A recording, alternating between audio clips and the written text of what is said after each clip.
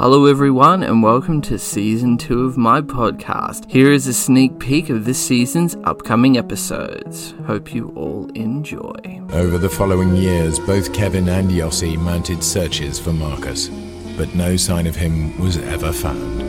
Iring's actual purpose was in Mindanao for about 6 to 8 months a year during this time period. No one can say for sure, even today. Satoshi Nakamoto is the name used by the presumed synonymous person or persons who developed Bitcoin. Okay, so you're telling me this woman had 5 pregnancies over the space of a couple of years. 2 she aborted, another 2 of them she had to full term and then adopted them out. Another one she had, which she gave away to someone called Andrew Norris or Morris, depending on who you believe, that nobody has ever been able to find. The baby disappeared along with him and they suspect she murdered it. And you got a husband who claims that he had no idea that she was pregnant with any of them. I mean, come on, how do you not know that your wife has been pregnant 5 times?